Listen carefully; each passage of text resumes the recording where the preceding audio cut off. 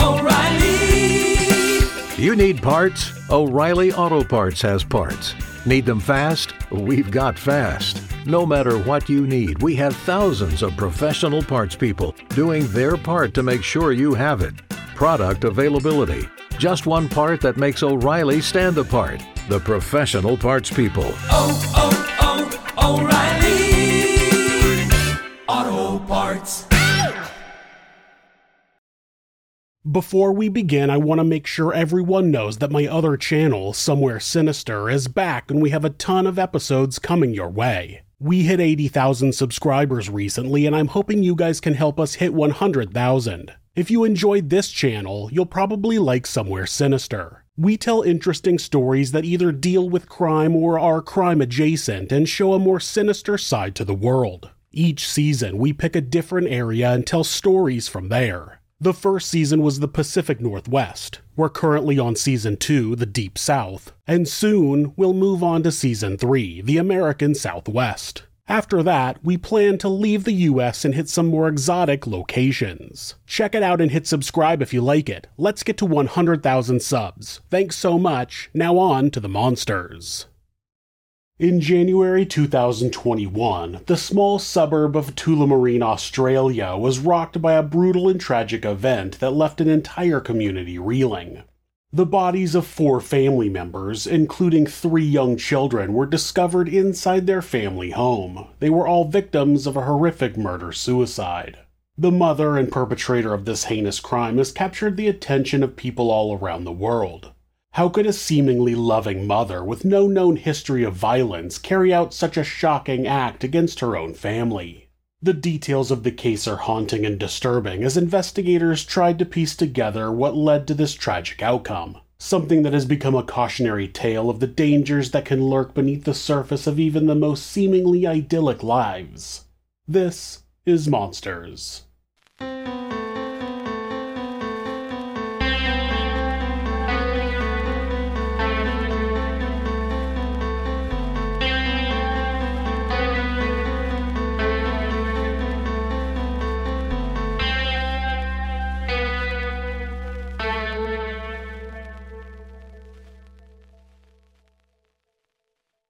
The Perinovic family seemed to be a picture-perfect suburban unit.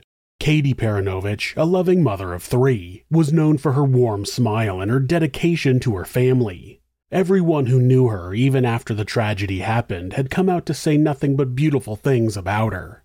Her husband, Tom, was a hard-working man with a knack for fixing anything that broke. Their children, 11-year-old Claire, 7-year-old Anna, and 3-year-old Matthew, completed the family portrait. To outsiders, their family was one that most people envied, but that was a picture of the family prior to 2020. When a lockdown was ordered in Victoria in March of that year, Katie was stuck at home without being able to visit friends and family. Her husband, Tomislav, who goes by Tom, said that the isolation had a severely negative effect on Katie's mental state. Neighbors would say that they saw Katie the day before the event and heard the kids outside playing in the days prior. Like many people with mental health issues, Katie was doing a good job of hiding her own despair. Katie had stopped working at her job as a physiotherapist in March of 2020, as was mandated to stay home and take care of the 3 children, which included homeschooling their oldest child, Claire. As expected, the new development was hard on the couple, but Tom said that it was more strenuous on Katie and it had a great deal of negative effect on her mental health. The stress was beginning to take a toll on her. Between the early days of March and the end of 2020, Victorians were locked down in their homes for a period of 262 days, one of the longest lockdowns in history. Tom also attested, quote, when restrictions were eased, Katie had started withdrawing from friends. She'd say we can't meet. She kept reading articles and listening to media news over and over. Tom also said that she began experiencing paranoia, being scared and worried over nothing. To avoid her always being indoors, they started a routine that involved exercises, taking walks in the evenings, and getting fresh air. As Katie continued living in isolation from her friends and family, her mental health rapidly declined. After the lockdown was eased, there was a 3-mile or 5-kilometer radius on how far people could travel, and that made distance become a barrier for her friends and family members who wanted to come and check up on her well-being. Therefore, she was not able to see her family. Days turned into weeks and months, and as time went by, her memory began becoming affected. At some point, she couldn't even remember the PIN to unlock her phone. After several failed attempts, they had no other option but to send the phone away to be unlocked. After a while, she was able to pick herself up and go back to work, but after only a few weeks, she quit. Whatever made her resign her position still remains a mystery even to Tom, as he never got an explanation before she would eventually take herself and her children out of this world. Tom said that a few days after Katie quit her job, he got a phone call from her boss telling him that Katie needed medical attention and mental health help. The boss didn't disclose what had happened, saying, quote, "I can't tell you what she's done," and that was it.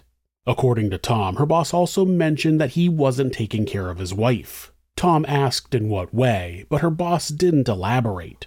This vague phone call did nothing but add confusion to Tom's life, and he later said, quote, "I didn't know what her boss was talking about." In the long run, Katie also became worried about her own mental health as it continued to deteriorate, and she was left with no other option but to visit the local doctor. At this point, she was having a mixed feeling of paranoia, exhaustion, and anxiety. Before she saw the doctor, she had told Tom that she felt that someone was watching her through the CCTV camera within their home, and she felt she was being monitored. The local doctor gave her a prescription for sleeping pills and asked her to go home, but that was not a result that satisfied Tom. He took her back to the doctor for further treatment and a better diagnosis. Katie was referred to the Royal Melbourne Hospital's Northwestern Mental Health Facility. However, this didn't help as her mental health continued to spiral out of control as the lockdown restrictions continued. According to Tom's later statement to the coroner, he said, quote, "Ultimately, the COVID-19 restrictions meant that I wasn't able to come into appointments with Katie, and I'd have to wait in the car or not attend. I was unaware of what was happening in Katie's appointments or her treatment plan unless Katie told me what was happening." Then, on one of those days, Tom found a way to get into the appointment with Katie, but once they were with the doctor, she asked him to leave. When Tom objected, it led to Katie having a complete mental breakdown. On the upside, it was what led Katie to finally being prescribed medication. After that, Katie asked for some time apart from her husband, which he tried his best to give her. If she needed time to work on herself, he wanted her to have it. Within a short time, they were over with their separation, and again the family were back to living in the same house, under the same roof, and being a happy family. Or more than likely, they were pretending to be. At the end of 2020, Katie overdosed on her medication. Tom wanted her to get checked up at the hospital, but she refused. When she finally saw the doctor, she told him that she accidentally took too much, trying to induce sleep and never intentionally wanting to overdose. The doctor was angry and didn't buy Katie's excuse. Hence, he told Tom to hide the medications away from Katie and manage them himself. From that point on, it became his duty to administer Katie's medication. It turned out that Tom took the pills out to the garage and hid them there.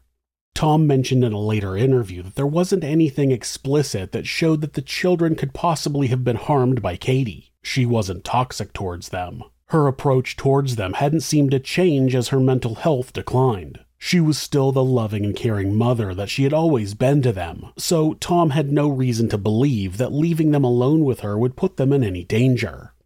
On January 14, 2021, Tom had gone out to buy a new television for the family. He was only away from the home for a few hours, just enough time to purchase the TV and to stop by the grocery store.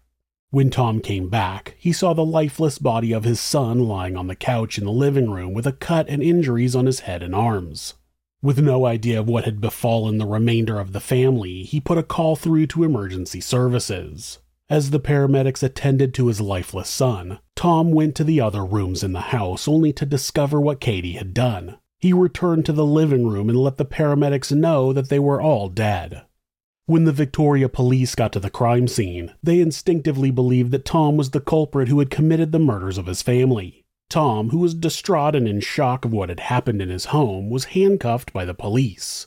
At the scene, he was interrogated while the paramedics attended to him due to his shock. He was then taken to the police station. Tom would later tell the coroner, quote, "When the police came, there were so many people, and I was in a state of shock and couldn't speak. I was just lost for words, and it was incomprehensible to me what I had just seen in my home. The police treated me unfairly. There were so many faces and detectives questioning me outside on the nature strip in front of everyone on the street." He also went further to say he recalled a policewoman yelling at him during that traumatic moment, which further broke him.